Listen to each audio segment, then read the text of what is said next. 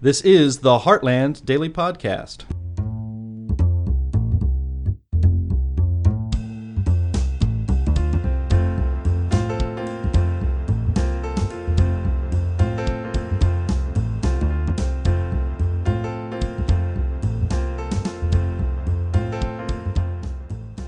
Hello, everyone, and welcome to the podcast. This is Anne-Marie Schieber from Healthcare News. I want to talk today about the FDA and what role it has had in fueling the opiate epidemic. Now, we're going to talk about one particular drug, a drug called Toradol. My guest today recently wrote about this drug in an op-ed in the Wall Street Journal. This is a fascinating story because not only does it explain how the FDA's action on this drug might have led to the opioid crisis, it's a tale on just how the FDA can operate. You think you have this big, powerful agency with all this oversight, and then sometimes decisions that impact millions of people come down to one person. The author of the article is Charles Hooper. He is the president of Objective Insights, a consulting firm in healthcare, and he's also the author of the book, Should the FDA Reject Itself? That's a great title. Welcome, and thank you for coming on the podcast. Thanks, Anne-Marie. It's great to be here. All right, let's set this up a little bit, give our listeners some context. Now, your article discusses this drug called Toradol, which is a non-addictive painkiller. And what got your goat was a remark by FDA Commissioner Robert Califf before a Senate subcommittee in April. And he was complaining that pharma has yet to invent such a non-addictive painkiller. And you're saying, no, this is not true. This was done, but it didn't succeed because of what the FDA did with the approval. Now, tell us, what is Toradol and why do we not hear anything about this drug? In your article, you say it's a drug that should be in every medicine cabinet. Yeah, and I do think that it should be in everybody's medicine cabinet. And so Toradol is an analgesic. It's a pain reliever. And there are two basic categories of drugs that are pain relievers. The first is opioids, and most of us are pretty familiar with opioids, especially given the fact that it's been in the news with all the deaths and the abuse. But opioids such as morphine, while they're great at relieving pain, they do have problems, such as addiction, abuse, respiratory depression, nausea, constipation, drowsiness, confusion, disorientation. I can go on. And so they're great, but they have problems. Then the second class of drugs is called non-steroidal anti-inflammatory drugs, typically shortened to be NSAID or NSAID. And these are one of the most widely used classes of drugs in the country, and many of us have used them many times.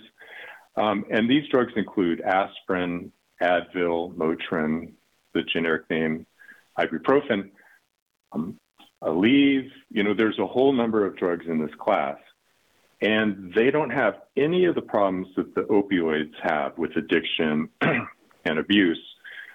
The problem that they have is that they can cause gastrointestinal bleeding, and it's a class effect. All the drugs in the class have this problem. So some people who use them can be sent to the hospital or even die from these problems. So 3 decades ago, I worked at a company called Syntex Labs, and Syntex was a leader in this field. And so if you've ever taken the drug Aleve, that is a Syntex drug. But Syntex kept researching in this area, and it came up with a new drug called Toradol. That's the brand name, and the generic name is ketorolac. And so Toradol is in the NSAID class, but it's a unicorn. So it has pain relief comparable to morphine, and yet it's in the NSAID class. So what that means is it can relieve severe pain, such as morphine, but it doesn't have the abuse or the addiction potential. Now, Syntex got Toradol approved by the FDA, and and it had kind of a tortured path through approval.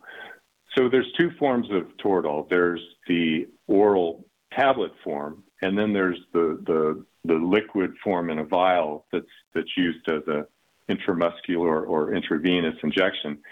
And Syntex got that version approved first. But somebody at the FDA had an idea that the drug should be given with a loading dose, meaning that the first dose would be twice the normal dose. And this was based on no clinical data saying that this was going to be a good idea. And it turns out it was a disaster. So within a 3-year period around the world, 97 patients died from Toradol given the loading dose. And so what the FDA and Syntex quietly did is they took the loading dose out of Toradol's label. The label is the prescribing information. But the FDA never, went in front of the world and said, hey, our bad, that was our bad, it was a bad idea, we took it out.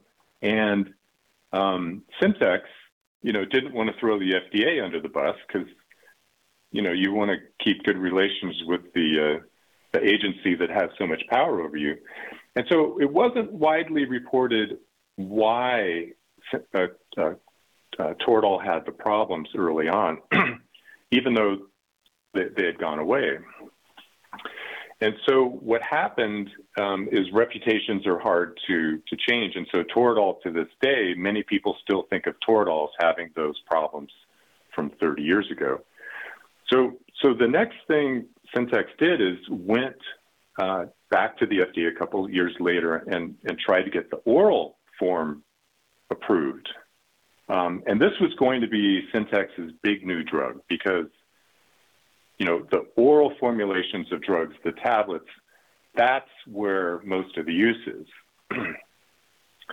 And so Syntex went back to the FDA, and so two things went wrong. First, Toradol had this reputation at that point, and then the second is the drug reviewer, his name is John Harder, had previously worked at Syntex, and he'd been fired by the company.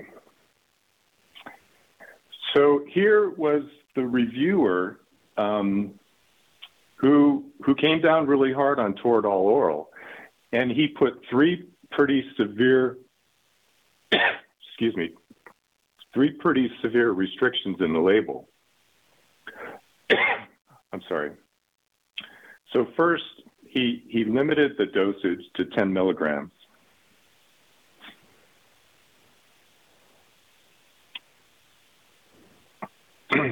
And then second, he put a strict 5-day limitation, so you can only get it for 5 days. And you also had to start with an injection. Now, most of us, when we hurt our back or stub our toe, we don't go to the emergency room or urgent care to get a shot. We just go into our medicine cabinet and pull out some Aleve or Motrin or something and take some pills. So with Toradol oral, you couldn't do that. You actually had to go get a shot to start off with. And the dose was about 1/3 or 1/6 of the effective dose, because the usual dose was 30 to 60 milligrams. Now, some people would say, well, I'll just take 3 of these tablets a day. But you couldn't get that many tablets because no pharmacist would dispense more than 5 tablets. And then also your insurance company wouldn't reimburse for it because it was outside the label. So what happened is instead of Toradol oral being Syntex's new billion-dollar drug, and this is 30 years ago, so $1 billion was a lot bigger deal back then, Toradol oral ended up being essentially a failure. And so there was some use, but not very much use, because the dose is so low. And so what happened is it pretty much got forgotten. And Toradol IVIM is actually still widely used today, and mainly by emergency room physicians. But if you've ever gone to the emergency room, you actually might have gotten a shot of Toradol IVIM and not even known it. But it's a widely used and very successful drug. It's just that the oral version basically kind of ran into a buzzsaw at the FDA. Yeah, I mean, we were talking about this at the meeting this morning, and somebody said, yeah, isn't this the drug that athletes talk about? I guess maybe it's very common for them. They probably deal with a lot of pain issues, and, they may get emergency care, health care, IV injections of this drug. So that's, 20, 30 years out, that's why it was just unfamiliar to me and many others. Now, I got to back up a little bit. So how is it that one person has so much authority at a huge agency? So you said the restrictions on this drug, the oral drug, were put in place by one person. Doesn't anybody have oversight? I mean, isn't this just why isn't there a group making this decision? And maybe can you give us some insight onto how that played out? Yeah, that's a really good question. And with any large organization like the FDA, most of the decisions that are made, we have no idea how they're made. There might have been these 10 people were for it and these 5 people were against it or whatever. So the only time we ever really know what happened is if we talk to an insider, somebody who's there, or if it's kind of a controversy that bubbles up into the public eye. So let me give you an example of the first category. So Dr. Henry Miller used to work at the FDA, and he approved the first biotech growth hormone products. So these are products that are given to children that aren't growing as much as they should. And he's talked about this. At the time, his manager didn't want these drugs approved yet because he wanted, quote, more time to elapse to make it look like the agency had really thoroughly considered them. You don't want to rush things, right? Because then people are, oh, you didn't do your job. But Henry looked at the data, and it was clear to him that these drugs were much better than what was currently on the market and that they were safe. So what he did is he waited for his manager to go on vacation, and then he approved them. And when his manager came back, he couldn't very easily unapprove them. So that was one guy who just cleverly waited for his manager to go on vacation and approve these drugs. And a couple examples for the second case, there was a drug, this is about 7 years ago, this drug company, Sarepta, was coming up with a drug for Duchenne muscular dystrophy, DMD, which is a fatal condition that children get. And the FDA advisory committee voted against approving this drug. And in fact, the FDA staff was against it. But Janet Woodcock, who is the director of the Center for Drug Evaluation and Research at the FDA, she basically overrode them all and got the drug approved. And the only reason we heard about it is it kind of bubbled up, the controversy bubbled up into the news.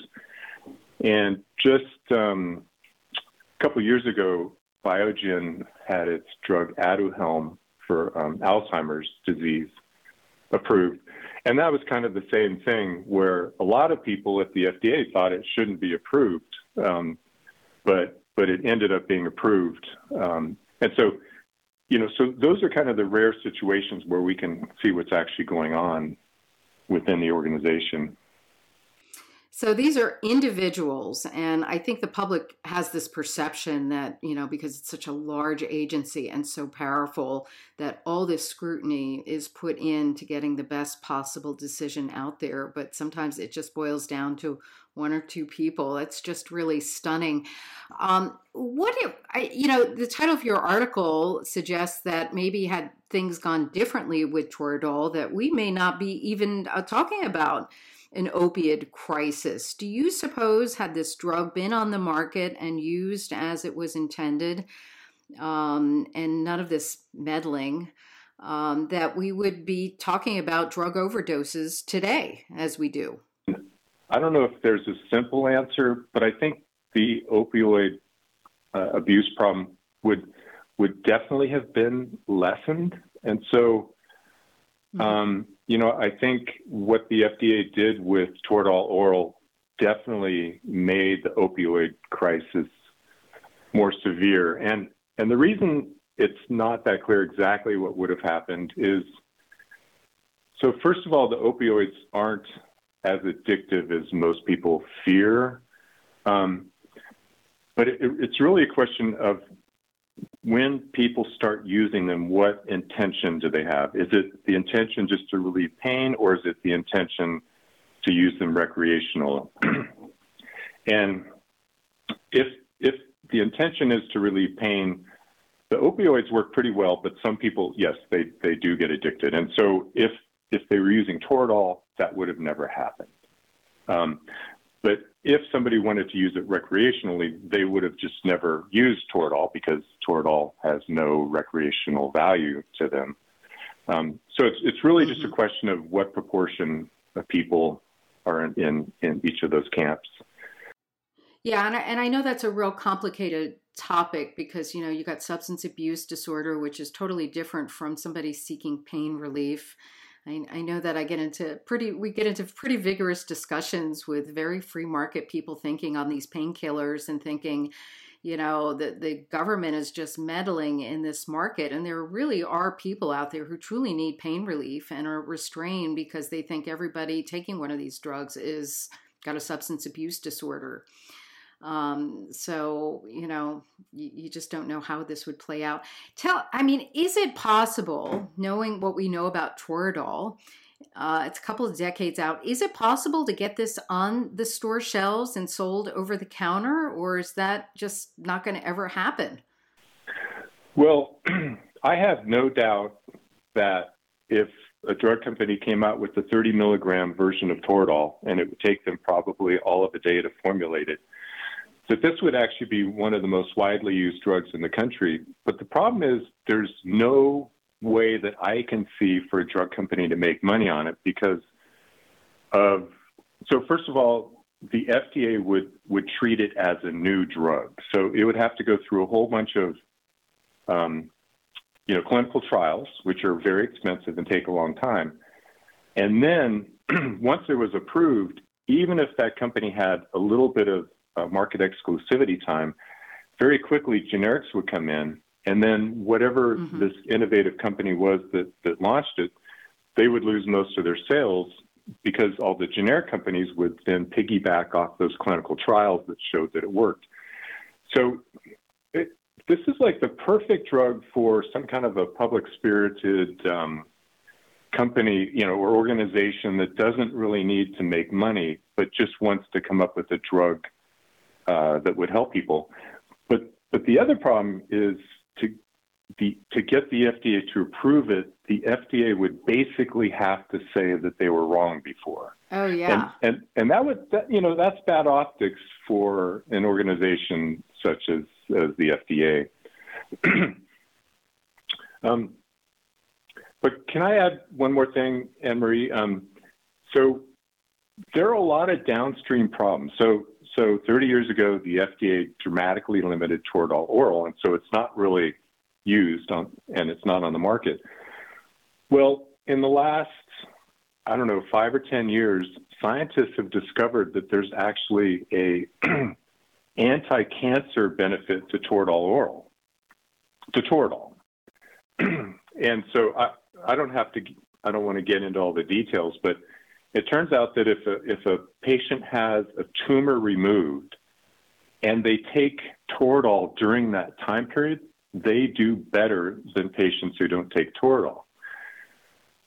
But one thing that's put a damper on the research in this area is the researchers looked at the 5-day treatment limitation on Toradol, and they said, okay, well, we could do all this research showing that it works, but then our patients actually couldn't even take it because they can only take it for 5 days.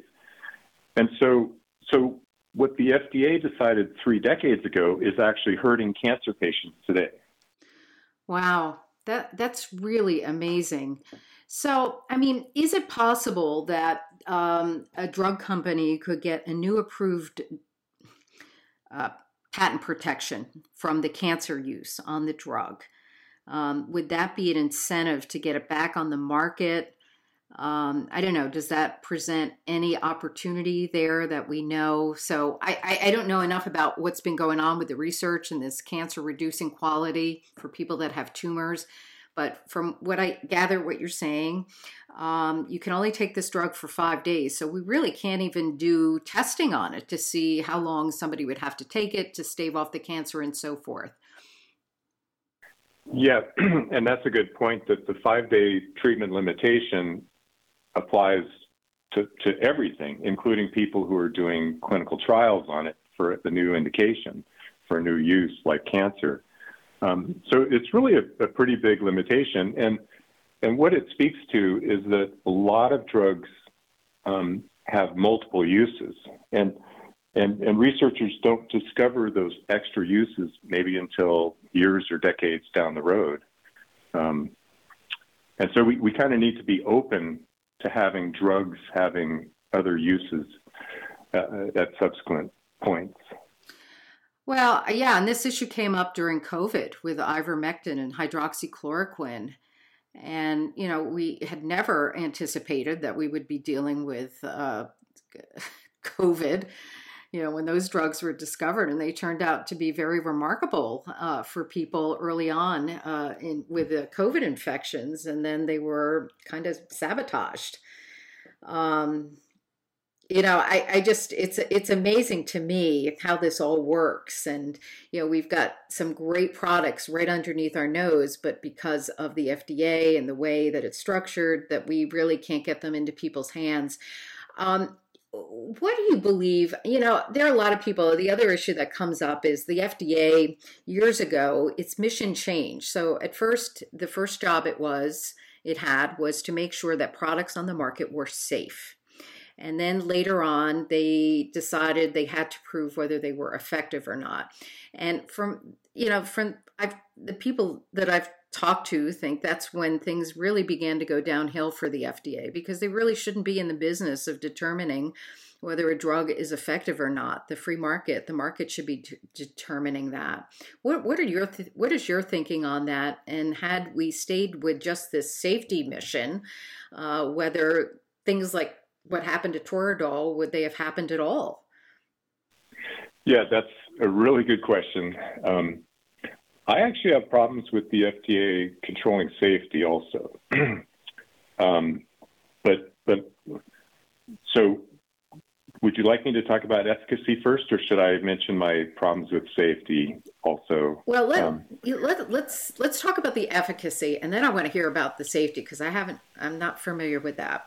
Yeah. Okay. So from 1938 to 1962, the FDA's only job was safety. And then in 1962, the rules were changed, so now the FDA had to evaluate safety and efficacy. And I agree, things went downhill after 1962. And there's an economist, Sam Peltzman, who did some really great analysis in 1974, and he looked at these 1962 rule changes. They're the Kefauver-Harris amendments. And just to give you a couple statistics to show you how things have changed, prior to 1962, it took 2 years to develop a drug. Now it takes 14. Prior to 1962, the FDA was approving 43 new chemical entities. So these are not just reformulations; these are actually, new chemical drugs. So the FDA was approving 43 a year. After 1962, that number dropped to 16. So the number of new drugs approved dropped by 61%. Now you might think, okay, well, what happened is the FDA just started weeding out all the bad drugs. Well, the evidence doesn't support that. In fact, Peltzman looked at that along with many other economists, and they all agreed that you can't really tell that drugs have gotten better since then. And in fact, Peltzman, his conclusion was as if there was an arbitrary marketing quota just put on new drugs. And that's not something we like to hear from what's supposed to be a scientific government agency is arbitrary. And the other thing that really happened after 1962 is the cost of drug development has just skyrocketed. So it's been going up at, I forget the number, but it's like well over the rate of inflation. And it's just been going up every year at that rate. And so it now costs billions and billions of dollars to get one new drug on the market. And so, people say, oh, drugs are so expensive. Well, guess what? These drug companies have to recoup their investment of billions of dollars. So the other thing about efficacy is the FDA. So the FDA says this drug is efficacious, this drug isn't. So that might sound like it's black and white to people, but it isn't. So one of the top-selling drugs in the country right now helps about a third of the patients who take it. Wow. Which drug is that? That's Merck's Keytruda. Okay. So it's a drug for cancer.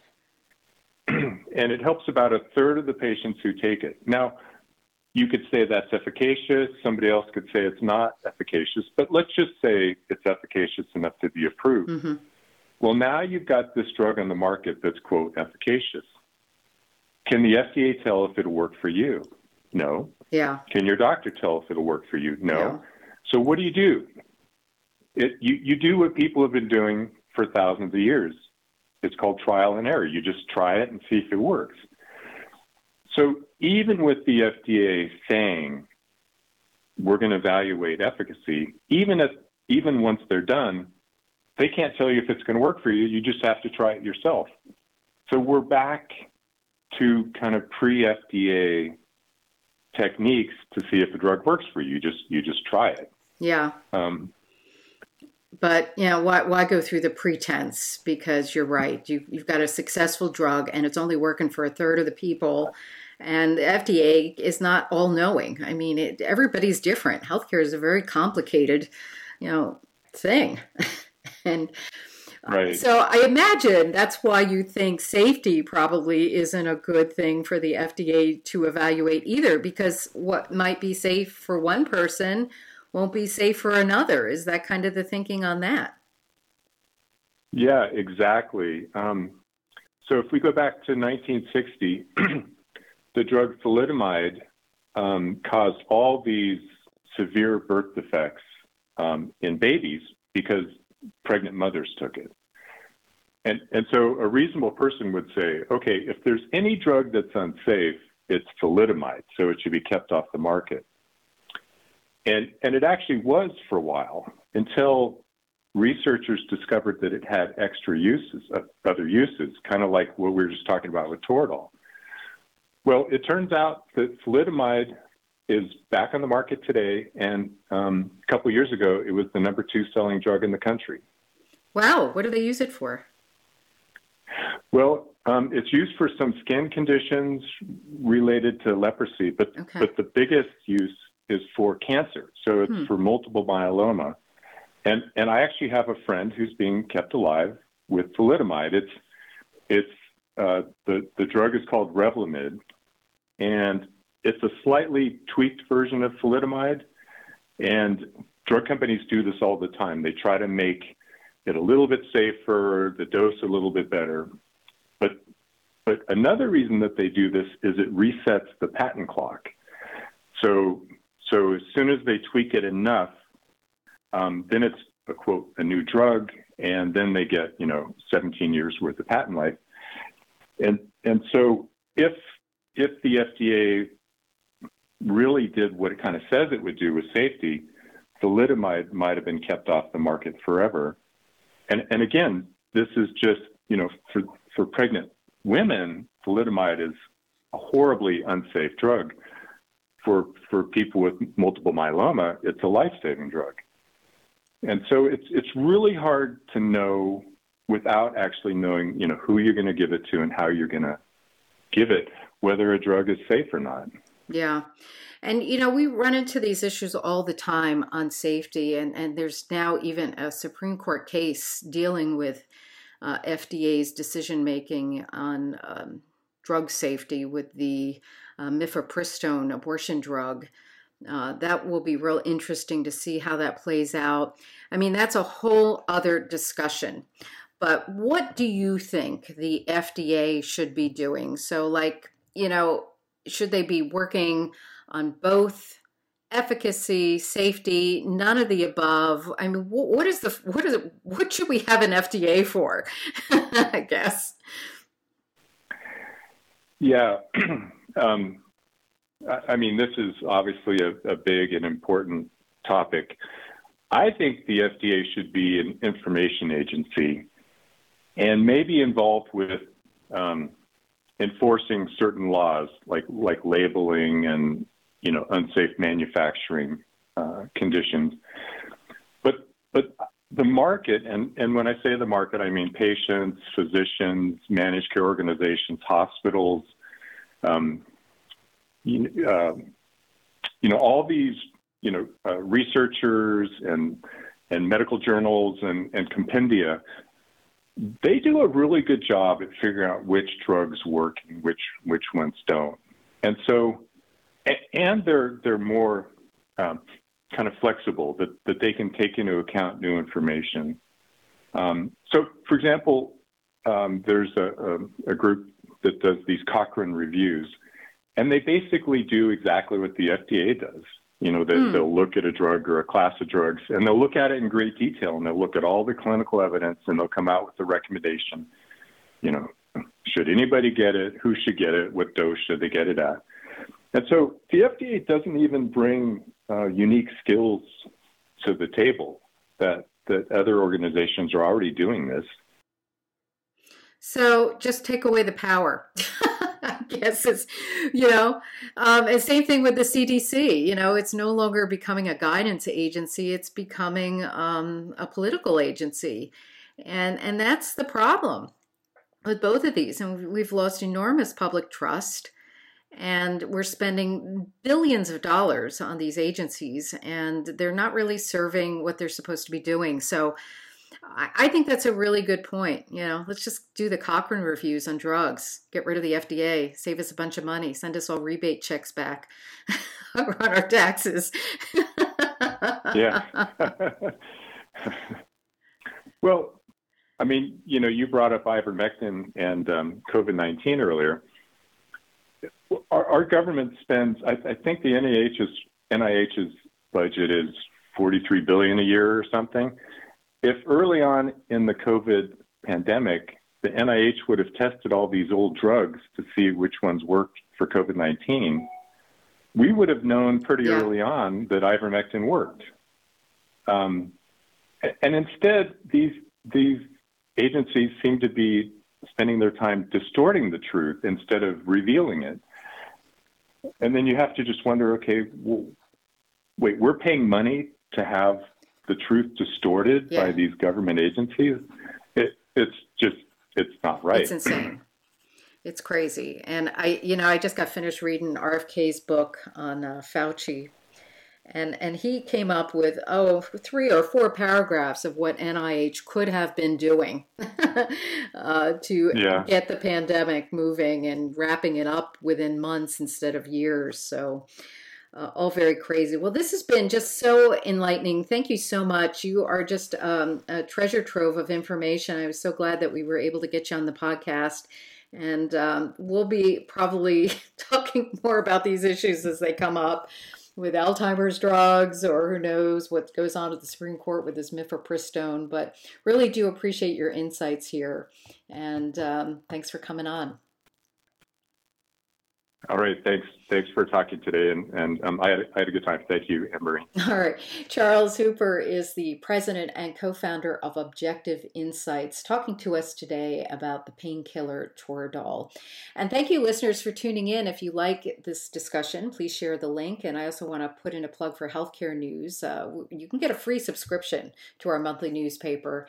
It provides a terrific overview on what's going on in healthcare, much on topics like this, and providing free market perspectives on a wide variety of healthcare topics. Check the notes. I'll have a link to the editorial in the Wall Street Journal that we just talked about as well. And thank you so much for tuning in. Have a great day, everyone, and we'll be back next time with another topic in healthcare news.